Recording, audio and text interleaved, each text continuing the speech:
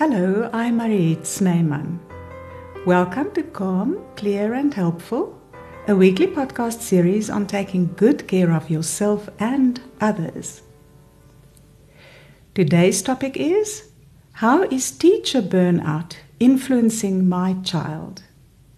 My guest is developmental specialist, Dr. Melody de Jager from Johannesburg. Welcome, Melody. Good morning, Mariette. Good morning, listeners. To our listeners, after our conversation, Melody will give us her 3 best tips for supporting teachers, and then it will be fun question time. Melody, the pandemic has turned our whole world on its head, including education. But before we take a closer look at our topic, please tell us more about your involvement in education, which has been a long period of time, I know. Mariette, it has been, I nearly said centuries, but it's decades, at least just decades. But I was born with a love for children, and so I wanted to be a mom and I wanted to be a teacher. And that's what I did. So I've been involved with teaching dolls, probably from my 4th or 5th birthday, and have always just... Children are amazing because they hold the keys to the future, but they're so open, and they're marvelous creatures. So I want to be with them because it reminds one that you have it in yourself as well. So for years and years I've been involved as a teacher, and later years as a therapist, in later years as a trainer of teachers, and now at the Mindfulness Institute, we work with both parents and teachers to support children.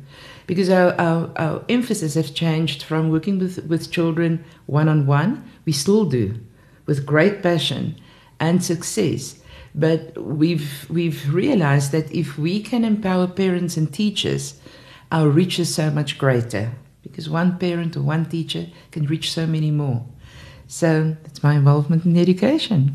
Yes, and maybe you mentioned the Mind Moves Institute. Maybe you can just say a little bit about that.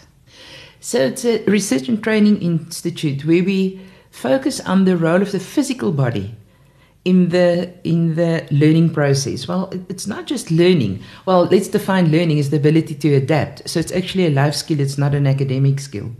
So when we focus on the physical component of learning, we play on the field of neuroscience. So I'm not a neuroscientist, heaven help,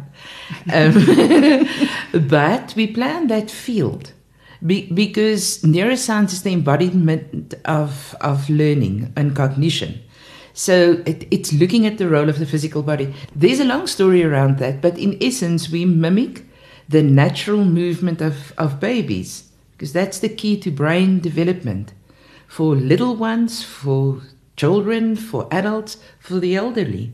Because when we look at the movement of infants, we get the key to the structure of the brain, to unlocking the structure of the brain. And this is important and relevant to the conversation because we need to distinguish between structure and skill. You need a structure, you need an egg beater before you can have nice thick cream to put on your coffee. Okay, so you need something, you need a structure, you need a thing, and it's a real thing, the brain. But the brain does not work in isolation. It needs the body and everything with the body to be able to later develop the skills necessary to succeed in life. So that's what we do at the Mindfulness Institute. We play under the field of learning because that's where we found most of the biggest lack is actually in physical development and the physical structure of the brain and the body. You must remember emotions also have a physical basis. So that's where we work, the Mindfulness Institute. And may I just say that apart from the very interesting research that you always come up with, your work is very practical. Thank you. Now, today we're going to look at teacher burnout. Are you going to talk about all teachers? Or are you going to focus on a specific group of teachers? Mariette, it's relevant for all teachers. Well, it's relevant for all people because I think people in general are battling with burnout. If we just talk a little bit about a definition or just basic characteristics or behaviors that we can recognize in ourselves, it's when we are constantly tired, when you are snappy, when you become cynical. And it's very, very interesting. I attended a lecture by the Cape Town neurologist Etienne van der Walt recently, and I was bowled away when he mentioned cynicism as an indicator of burnout. You see, the thing with when you're skeptical, there's still a slither of hope. But when you're cynical, you are absolutely convinced that nothing can be different. You know it all. And that closeness to change and to beauty and to growth and to development is a very sure sign of burnout. And then apathy. So this podcast is aimed at foundation phase teachers, specifically because their role in education is so fundamental. Well, that's why they're called foundation phase teachers. But it's relevant to everybody else. I just want to focus on them today because so often in education, we look at high school and we look at the high school teachers. The poor intermediate phase teachers are left by the wayside because we focus on foundation phase. Other people in the press generally focus on high school and specifically matric teachers. But what we're going to talk about is relevant for all, especially for parents. Especially for parents, because if parents don't understand the emotional and mental state and well-being of teachers, how can they add to a better state for teachers? Because our teachers are suffering. Our teachers are suffering tremendously. So I focus on foundation phase teachers specifically because their roles are so diverse. They are the only people in our educational system, well, parents as well, but parents generally, and I'm generalizing, but I think the average person that might listen to this podcast is a working person. And that means somehow from a pretty early age, teachers needed to take care of their children, not just for learning, but also for parenting. And the foundation phase teachers are tasked with parenting and teaching, but an enormous amount of other things as well. And that's no wonder why they are so tired.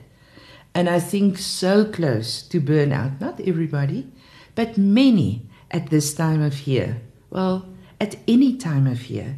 Because they need to take children from happy, bubbling, shouting. Have you ever been to a preschool class? And have you ever heard the noise factor? They're so enthusiastic.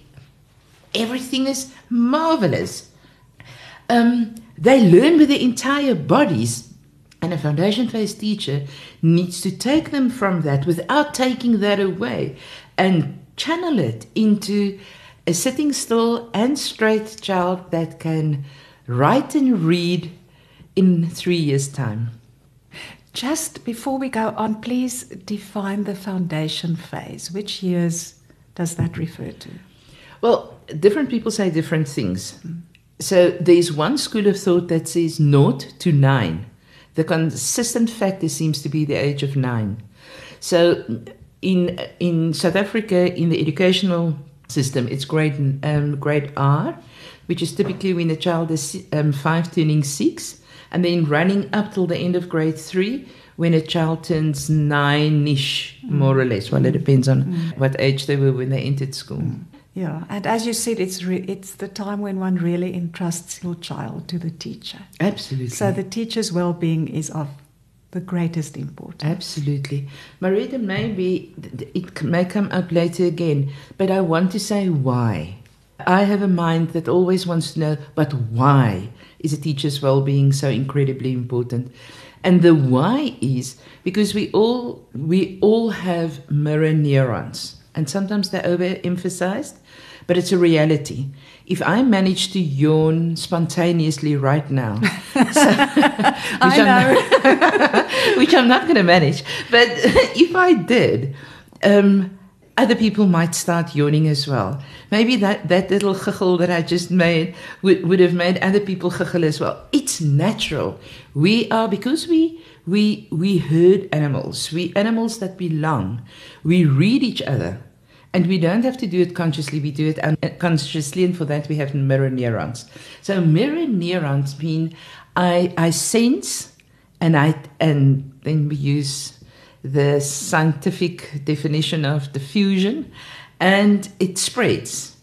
What I observe and what I sense spreads. It depends where's the strongest source, and it teaches normally the strongest source in a classroom. So her well-being, that she's a mirror for what many, not all, but many of the children are going to experience today. Some children are apathetic, some children are burnout in grade R, grade 1, grade 2. Some children are on antidepressants and anti-anxiety medication simultaneously. It's not well with our children at the moment. So it's so important. The teacher's well-being is phenomenally important, because she needs to get to give, because it's her job to give and give and give. And if she hasn't got, very poor English, I know, but I like the GG. But if she hasn't got to give, where must our children get? And before we started talking, you also said to me that there are very few male foundation phase teachers. There are, but they're few and far between. And for that reason, if that's okay, shall we use the address to the females? Yes, I'm sure that the male teachers will forgive us if they happen to listen. Thank you for that. Because I'm sure the podcast will encourage them. I hope so as well. How would you define, or how do you perceive the current reality of foundation phase teachers? Mariette, it's tough. It's very tough, and everything is blamed on the pandemic, but it is our reality. The last 2.5 years, because we can't talk about the last 2 years, 2020, 2021, as though that was the pandemic. It's not over, we're still in it. So those 2 years were years leading up to children entering foundation phase. In those 2 years, things needed to happen to enable the child to be ready. That's where the concept of school readiness comes in. To be ready to benefit. So structurally, remember the egg beater and the cream. The brain needs to mature, the whole body needs to mature, and the child needs to be ready, have the mechanics with which to develop the skills with which to be able to learn to write and read. Obviously, they don't start developing skills in grade R. They come with some skills as well. But you apply what you've learned previously, and if there's a gap, and there is a gap, if there's a gap in those 2 years leading up to grade R, not just those 2, the years leading up to grade R, for example, that teacher doesn't only have to go and fetch them wherever they are. And I often think in pictures. And if Johannesburg is where learning occurs, just as an example, in terms of learning, some children are still at Grasmere. Some children are in Bloemfontein. Some children are in Beaufort West. You understand what I mean by that? They still, if learning is in Johannesburg, which is not, but as the example, some children are still so incredibly far away from being here with the skills, with the equipment and the skills necessary to apply. The teacher needs to go and fetch them wherever they are. Because you can't teach a child where you are, you need to teach them where they are. You understand? So the teacher doesn't have any choice who she teaches. And I think we can just talk about this and forget the rest of what I wanted to say. They don't have a choice in who they teach. A child, when they are of a certain age, are automatically progressed to a next grade. And whether that child is ready or not, my dear teacher, go fetch and teach and take forward, we are actually, we are bullying our teachers.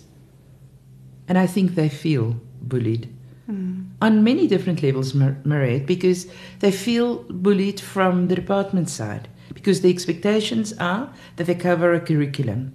They're bullied from management, because management is there to make sure that the Department of Education's outcomes are reached.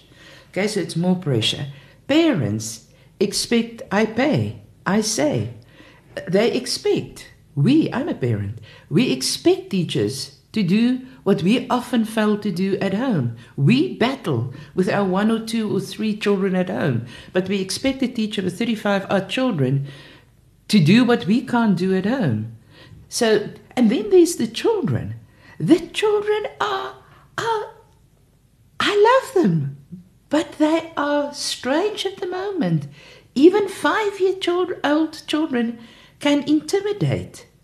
They can intimidate a teacher, and they do. And they threaten with all kinds of things, but also with attitude. You must remember, mirror neurons, that teacher is not immune to what is coming towards her.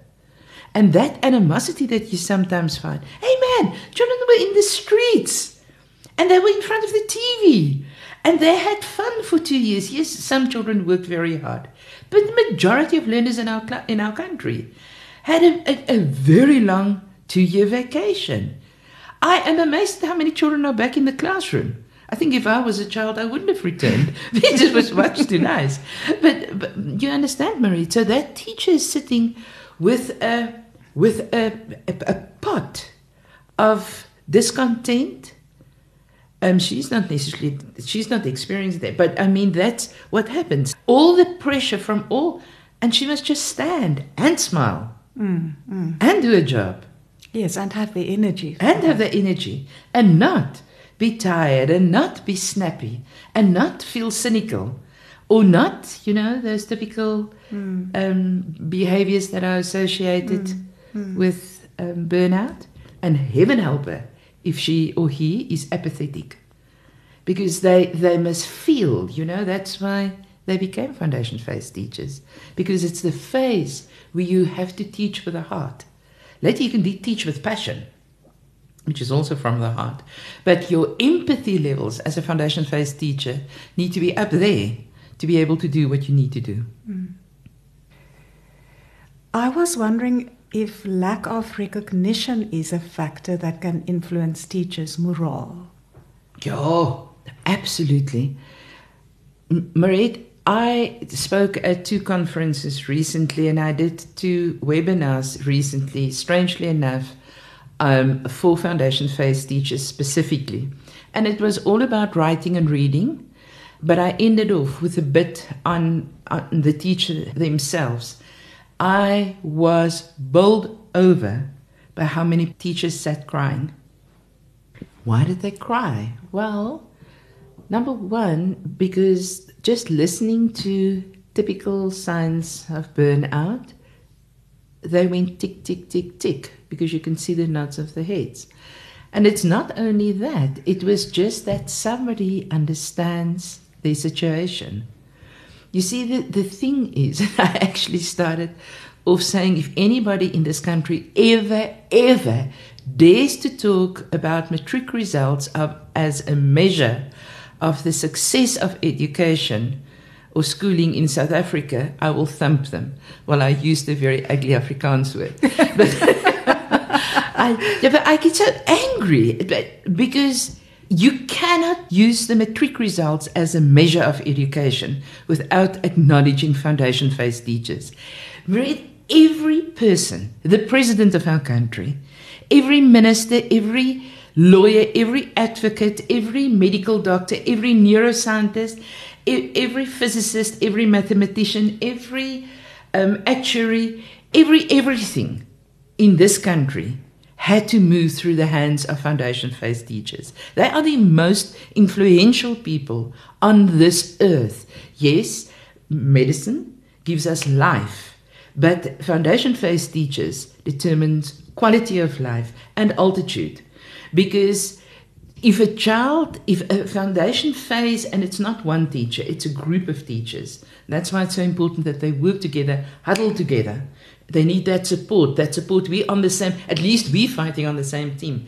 Because they pass the child from one to the other, transitioning from this bubbly, noisy little one to a learner. It needs to be acknowledged. It's it's profound work. And if a child fails to progress, for the rest of their lives, they experience themselves as less than, because they didn't manage that. So immediately it lowers the trajectory for their lives, because their expectations, their opportunities are influenced by what they gained during foundation phase or what they failed to gain. Okay? So they're vitally important. Vitally important. And I think that's why recognition is so incredibly important. And you know, it's not the soap or the chocolates at the end of the year, because they don't have, it's too late. They need, like everybody else, they need acknowledgement. Often. You know, because they're taking over the parental role. Parents should thank foundation, all teachers, but foundation phase teachers specifically, on a daily basis. Because very often a foundation phase teacher spends more time with a parent's child during the course of a day than a parent him or herself. So the teachers often know the children better. Okay, they're in a group. You don't know them that well individually, but they often know them better than the parents. And so the acknowledgement, remember, I think in pictures, and remember, I was a preschool teacher by profession, so my pictures are extremely simple. So emotional well-being to me is a bucket, but a beautiful, you know, these old-fashioned iron steel buckets. It has a clang to it. I love the sound of those buckets. And the more you get, the more your bucket fills up, your emotional bucket. And if you get enough, it overflows. And then you've got to give. So you've got to get to give. Obviously, you have to give yourself as well. We can't just be reliant on the acknowledgement of other people. You can give acknowledgement yourself as well. But there is nothing like somebody else's thank you. Or please, that helps as well. But what happens very often when there's a lot of pressure, you know, the typical bully behavior we spoke about earlier on, the pressure from different angles, the lack of recognition, the push, the expectations, all of those things drill holes in that bucket. And as you pour in, or other people pour in, it just runs out at the bottom. Because the negativity, the pressure, the burnout, all of that stuff drains. It drains the emotions. So there's very little to give. And when you then stand in front of a classroom, what have you got to give? And that's why sometimes you hear the decibels rise in a classroom towards end of term, or you hear it at home as well. The decibels rise when the holes in the bucket, everything is running out. You know, so there's very little to give. You hear it in the decibels of people's voices. That's very well said. So I also used to teach long ago, centuries ago, as you said, and I know it's one of the most, it takes a lot out of you to carry a classroom. It does. And you are now making me realize how, as you said, the pandemic is blamed for everything, but it did bring a lot of change and things that went downhill, how it has influenced the way that teachers function in the classroom. You know, Marie, during the pandemic, teachers who teach because they love children and they love learning, because you have to love both to be able to be a good teacher. So not only did they have to teach, they had to teach from home, learning a completely new system, while they probably had a family as well. And those children were home as well. So they should have had a long, long break with emotional support. I want to say with therapy. After 2021. Didn't happen. You just have to, now we're off air, back in the classroom. And now we adjust again and again and again. It's very difficult, Mariette. And it really, really, really is echoed in the dropout rate. If you look at the statistics in terms of dropout rate of teachers in general, but foundation phase teachers specifically, new teachers, if I'm not mistaken, there's a 46% dropout rate of teachers after their first year of teaching, of which the majority are in foundation phase. It is simply to quote Al Pacino from A Scent of a Woman, it's too darn hard. It's just too darn hard to teach in foundation phase sometimes. So their buckets become empty. And how does that leave them? Well, if you have to get to be able to give, it leaves them empty. So it leaves them vulnerable. And it also leaves them needy in a way. Because you need to be refueled. How? When? Who? What? We'll get to that towards the end. But Mariette, that feeling of vulnerability often in itself rolls onto or progresses into either apathy, anxiety, depression. So those are things that's a reality. It's just human. You know, if you haven't got to give to protect yourself, you switch off your heart center. You switch it off. You have to. So otherwise you're not going to make it. And then it has its own repercussions. With that sometimes comes anxiety. Because what if people find out? What if I've chosen to spend more time with the children and their well-being and not the curriculum, but I'm going to get into trouble for that because I'm supposed to teach the curriculum. But if I teach the curriculum, I lose the learners. You know, so that anxiety drives teachers insane. And some become depressed. They just become immobile in a way. And there's marvelous work. And for the life of me, I can't remember the author of the work right now, but where he shows visual images that represent different emotional states. It is phenomenal. And you'll see with anxiety how the colors, because it's done in color, how the colors shrink. So it's all about your feeling on the inside. Well, it's actually not your feeling. It's the tempo of your heart rate and your breathing rate. So that heart is hammering away. Your lungs are pumping away because the anxiety. Okay? When you look at depression, there's no energy in that picture. It's not dead, but it's barely alive. Oh, but then, Mariette, when a teacher hangs on to her love of teaching, love of the child, love of the content, that love, if you see a picture of that love, it permeates, it radiates from the heart all over the body. It mobilizes the face and the arms specifically, the legs to a lesser extent in that specific example. I don't think it's true. I think it extends to the legs as well. But in the images, and we'll find a way to see if we can share this with the listeners, it's phenomenal to see how it radiates to the face, mirror neurons, and to the arms and the hands, which always represent communication. So you see, as long as teachers and us as human beings can hold on to love, we are in a position of influence. We've got to give. Love fills your own basket, your own bucket, I mean. Love fills your own. If you feel love, the level in your emotional bucket increases immediately, always to a level of overflowing. Yes, and I think later in our conversation you're also going to come back to it. Yeah.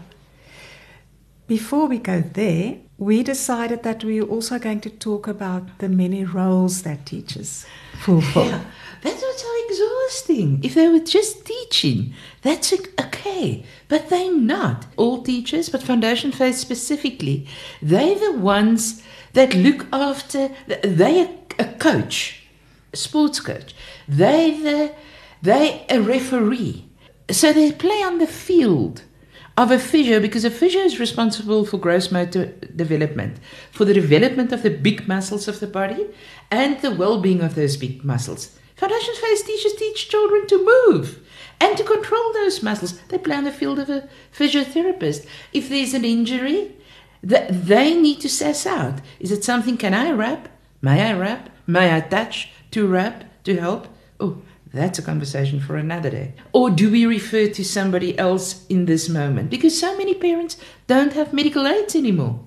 So what happens, even if you refer, the referral doesn't go. It doesn't reach therapists very often because of all kinds of practicalities, of which money is one. So, but it's not just that. The Foundation Faith teacher also plays on the field of the occupational therapist. She's not a physio. She's not an occupational therapist, but she plays on her terrain, because an occupational therapist is responsible for fine motor development. That's exactly what a Foundation Faith teacher does. A Foundation Faith teacher is also playing on the field of audiologist. She's the one that needs to pick up that there's a problem with this child's hearing. You know, sometimes a child just has a way of talking in a very rounded way. They'll pick it up and they'll know, but there's a hiccup here. Or they are very loud themselves, the children, but they block their ears if there's noise in the environment. That's the field of the audiologist. The Foundation Faith teacher plays in that field. But you can't talk about audiology without talking about speech therapy, because the one leads into the other. French ear, nose and throat specialist Alfred Amata said the mouth can only produce what the ear can hear. So if the ear is faulty, it affects speech. So the Foundation Faith teacher is listening to speech. She's the one that picks up at this child if they don't live in an area where the soft R, you know, the gebreidere. There's areas in our country where that's the way people speak. But in other areas, it's deemed as a speech problem. Foundation Faith teachers know that irrespective of the home language of the child, if you ask that child to say pada very rapidly, para, para, para, para, para, para, the AD turns into a R. She's playing on the field of the speech therapist, because she's positioning the tongue in the right place so the child moves beyond their speech. Because you see, the thing is, the way you speak, you write. So can you see the roles? She's the optometrist. She plays in the field of the optometrist. She's the one that notices that frown when they look up at the board, the blackboard or the whiteboard or whatever is used in class, or when they look down, they frown, or they move their head so incredibly close to print. Or sometimes the child wears glasses, and I love the glasses that we can buy in shops. It's marvelous for older people because they're superb at magnifying. But with developing children, their eyes aren't the same, ours either. But with a developing child that must still conquer the code of language, man, those eyes need to work well together. And sometimes they need glasses, but they don't need magnification. They may need that as well. But they actually need lenses that will enable the eyes to track together like a horse-drawn cart, where they're two equally strong horses, because then that cart will go straight ahead. Otherwise it turns corners, or it turns right. I can go on. We can think of Foundation Faith teachers. There's always a concert, because we will always have to make money in schools, extra money. So she becomes the accountant because she needs to take in and record the money business. But she's the one that paints the backdrops. She's the one that sometimes has to make the clothes or make do with whatever. So those kids are so cute. So she's the artist. She's the makeup artist. He is the drama teacher. You know what? Foundation Faith teachers, I think, would love to have long nails, wear stunning designer clothes, and high heels. Have you ever seen a Foundation Faith teacher like that? That just wouldn't work. No, why? Because they plat op die aarde. They understand. You meet a child at the child's level, which means you need to bend down. I would love to do research to count how many times a foundation phase teacher bends down during the course of a day. I would love to count that, because yes, it's excellent exercise for the teacher, but it's exhausting. But why do they bend down? Because they meet them at eye level. Why? Because then we can connect. Then we can understand the verbals and the non-verbals. You see, there are so many other roles, Mariette. I've only spoken about physical things at the moment. On an emotional level, well, every concert, every bit of drama, every developmental play that involves drama outside the classroom, as part of the arts and culture part of the curriculum, that teacher makes a fool of herself. And yes, in a hurtful way, we often say teachers are adults among children and children amongst adults. Do we know how many holes we drill, or how big the hole is that we drill with a comment like that? If the teachers didn't spend that time with children, being able to relate to them, what would happen to many of the hearts of our children? You understand, when that teacher is doing drama, she's giving the child, or painting a face, or making a mask, or acting, you're giving a child the permission to act in ways that you won't necessarily do. With that, you try out different emotions, different roles. The timid child would maybe not take the lead in a concert, but as part of the concert, they can also sing loudly. And just that, the amount of space that your sound invades has a correlation with self-esteem. So do you understand? The teacher doesn't only do that. She plays on the field of a social worker, which is working within the system of a family. So many families are not intact families. Or if they're intact, there's so much drama and stuff going on in families. People are doing their best, but our best is battling at the moment. You understand? So the teacher is the one that mediates. And in split up families, my word, when I spoke at the conference, I had a beautiful picture of a teacher sitting with two parents, a husband and wife, and how they all got together and they were laughing, and the teachers were laughing. I said, but that's how it is with every teacher interview. And they laughed, because I know it's not like that. Because if there's conflict between mom and dad, teacher needs to mediate that relationship before she can mediate the relationship with the child. Why are our foundation phase teachers exhausted? It's obvious why. Then they're the mathematician. Hopscotch is maths. They're code breakers. Mariette, we can speak for hours on the code breaking. What is code breaking? The ABC is a code. The 1, 2, 3 is a code. The plus, the minus, the full stop, the exclamation mark, the question mark, all of those. It's code.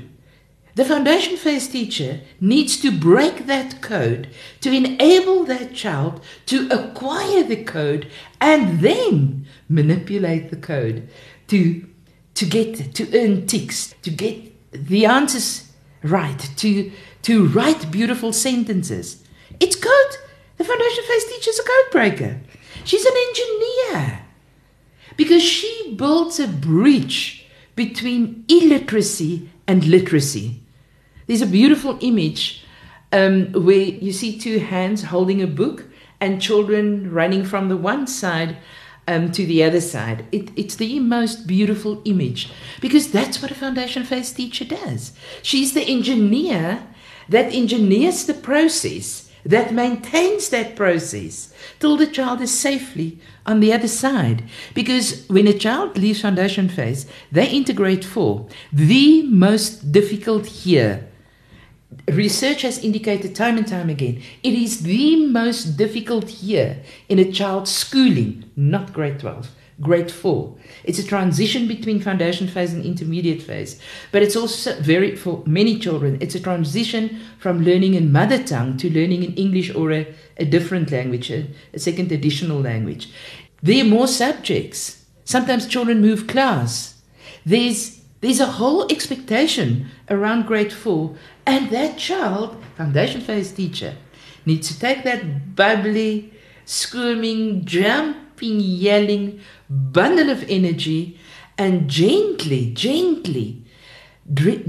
transition them into a learner who reads to learn with joy and pleasure and without pain. No wonder they are exhausted. Did you notice that I didn't mention teaching at all as one of the roles? I just spoke about the additional roles and not really what happens in a classroom on a daily basis. That's right. And that creates the structure for the teaching to be successful. Yeah, absolutely. Yeah. So, Mariette, with all these roles, it's a natural consequence to experience burnout. Okay? It's natural. You have to do a lot of additional things to prevent yourself as a foundation phase teacher, but foundation phase teacher specifically. You have to do a lot of stuff not to burn out. You have to do a lot of stuff, and I call it stuff because there are too many things you need to do. But you need to do a lot of work, not to suffer too much from secondary trauma. It is impossible if you're a passionate teacher and there's a child experiencing trauma at home or in the family or in the environment. It's impossible not to feel that. You understand? But with 35 children in your class, and it's not just them, it's their siblings, it's their parents as well, because you care about the parent, because you care about the child, you care about the system in which the child operates. You understand? So now we have to fight burnout. We have to fight not being pulled down completely with secondary trauma. And that's why many, many teachers battle with compassion fatigue. So compassion, it's a natural consequence of this whole gedoente that we just spoke about. And for that reason, it's so important that the Department of Education, or people in management, but specifically parents and our children, need to understand that we're not working with a hologram teacher yet. We are not working with a robot within augmented reality or anything like that. We are being taught by a flesh and blood person.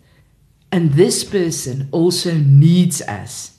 We need them, but they also need us.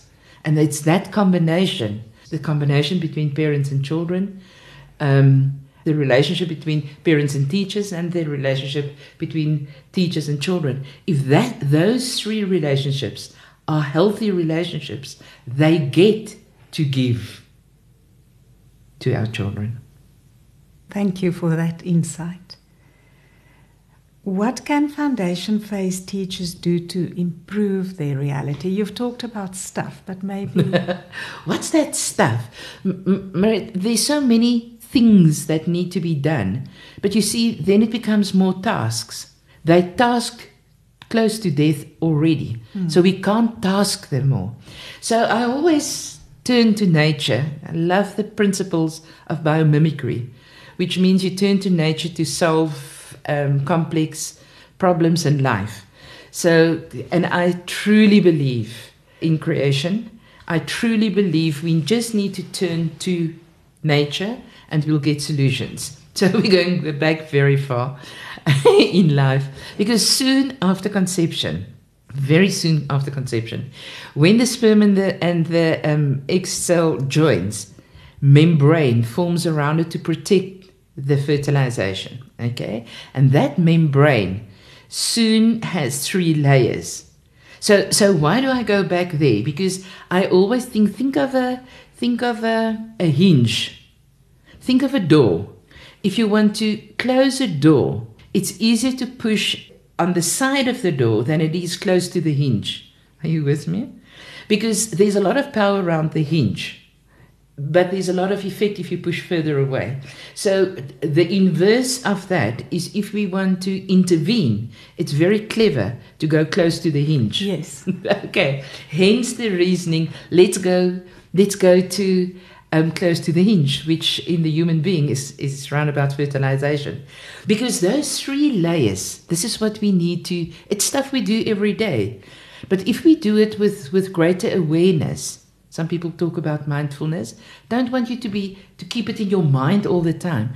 I want you to understand this, if it makes sense to you, adopt it, and then leave it at the back of your mind to help you make certain choices. So the 3 layers that form are vital. The first layer turns into everything that protects you. Your skin, your hair, your teeth, and your nails. Isn't that phenomenal? Your skin, your hair, your tooth, I hope you've got more than one, your teeth and your nails are the things that define you. So that's where teachers need to spend time. And if parents want to really, really reach the teacher and say, I see you, I feel for you, give them a gift that has something to do with their skin, their hair, their nails, or their teeth. Because foundation phase teachers, I'm going to address you directly now. You are not being superficial, oppervlakkig, when you pay attention to your hair, your nails, your teeth, and your skin. Because your beauty influences the children in your class. It gives hope. And what it also does, it influences the choices of many dads. They want their child to go to a very specific teacher because I'm being very facetious now. But it's true. It's true. Many are true, work spoken in jest. But paying attention to your outer layer is vitally important. Not the cheapest cream you can find. Let your nose lead you. Because the smell is the one odor, is the one thing that reaches the emotional part of the brain the fastest. So that's why, if you like coffee, the smell of coffee, the smell of perfume for some, the smell of a baby's head or body, there are many different things. But smell bypasses all the complex systems in the brain. It goes straight to the emotional brain. So choose body thingies that really smells well and that leaves your body radiating, shining with life. The second layer becomes the digestive tract, from in to out. In other words, from the mouth to the anus and everything in between. So the moment your skin, hair, teeth or nails are not so great, it immediately affects your metabolism. It immediately affects the metabolism. Because the moment you don't feel so good, what happens? You feel less than, you become anxious. What happens? Your mouth goes dry and your tummy feels funny.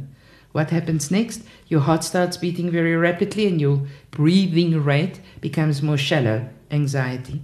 Okay? What happens to eating? Becomes difficult to chew, so you would rather drink food than eat food. It's quicker.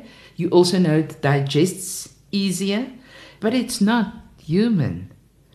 Food is there to nourish you, but it's also there to nurture.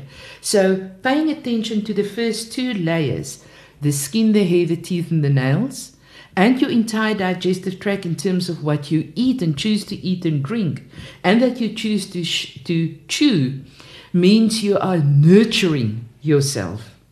Yes, you are nourishing yourself, but you're also nurturing yourself. And with that, your emotional well-being, that bucket is filling up. You don't have to rely on other people to fill your bucket. Yes, their acknowledgement, their appreciation, their just eye contact, I see you, how are you? Those things also fill the bucket. But if we rely on other people to fill our bucket, you've got big holes in your bucket. Because it always starts with you. You take responsibility, other people will add, but they're not responsible for our well-being. So that takes us to the 3rd layer after conception, and that becomes your brain and your entire nervous system. So there's a direct correlation. Think of the Afrikaans koeksuster. Oh, nowadays they only use two. Oh, well, think of a plait. Yes. Because that's always 3 strands of hair or 3 bits of dough if you do a proper koeksuster. The relationship between your outer layer, hair, skin, teeth and nails, your inner layer, your digestive tract, and your brain, it's interconnected. There's a correlation between the 3. If one of those first 2 suffer, the brain does too. And then when the brain suffers, you move into the lowest part of your brain, which is the survival part of the brain. And that's the snappy, irritable, cynical, burnout place. So we don't want to go there. So teachers, parents, foundation phase teachers specifically, wow, you are amazing. You are works of art. You are probably the most resilient people on earth. People want to measure and define resilience. I think they need to turn to foundation phase teachers. You are amazing. You are phenomenal.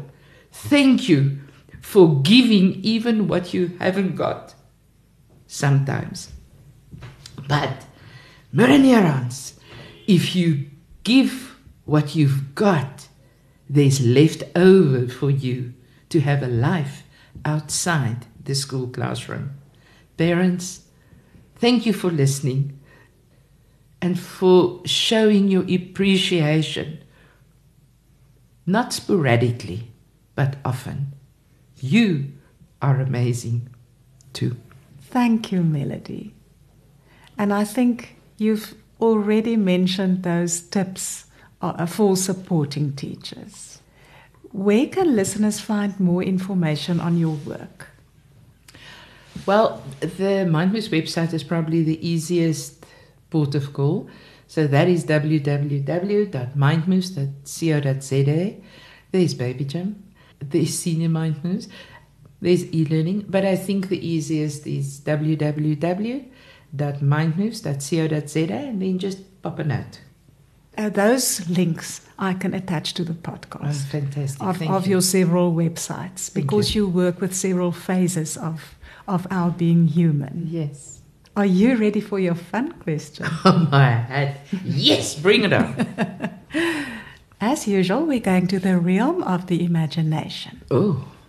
Melody, if you had a luxury tent, now you must listen closely, with a library, a heated pool, a wonderful sound system, and some whatever you would like to add to that, in what kind of environment would you most like to see your tent?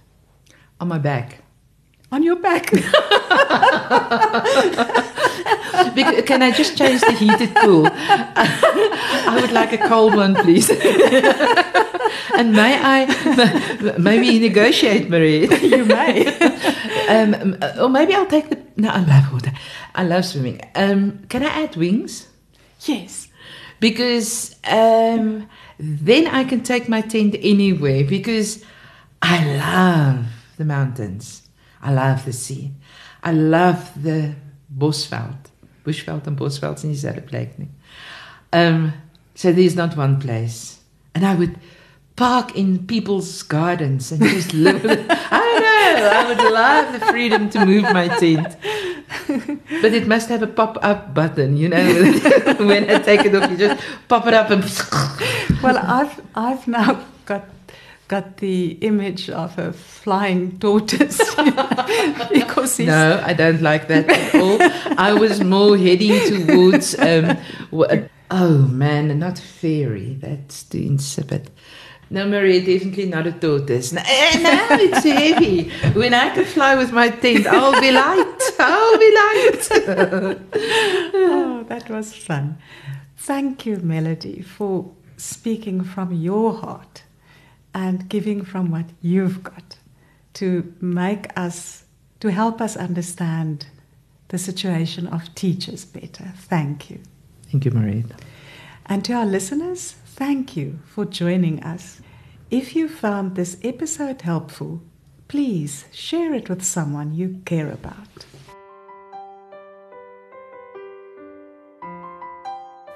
I'd really appreciate it if you'd rate Calm, Clear and Helpful where you download your podcasts.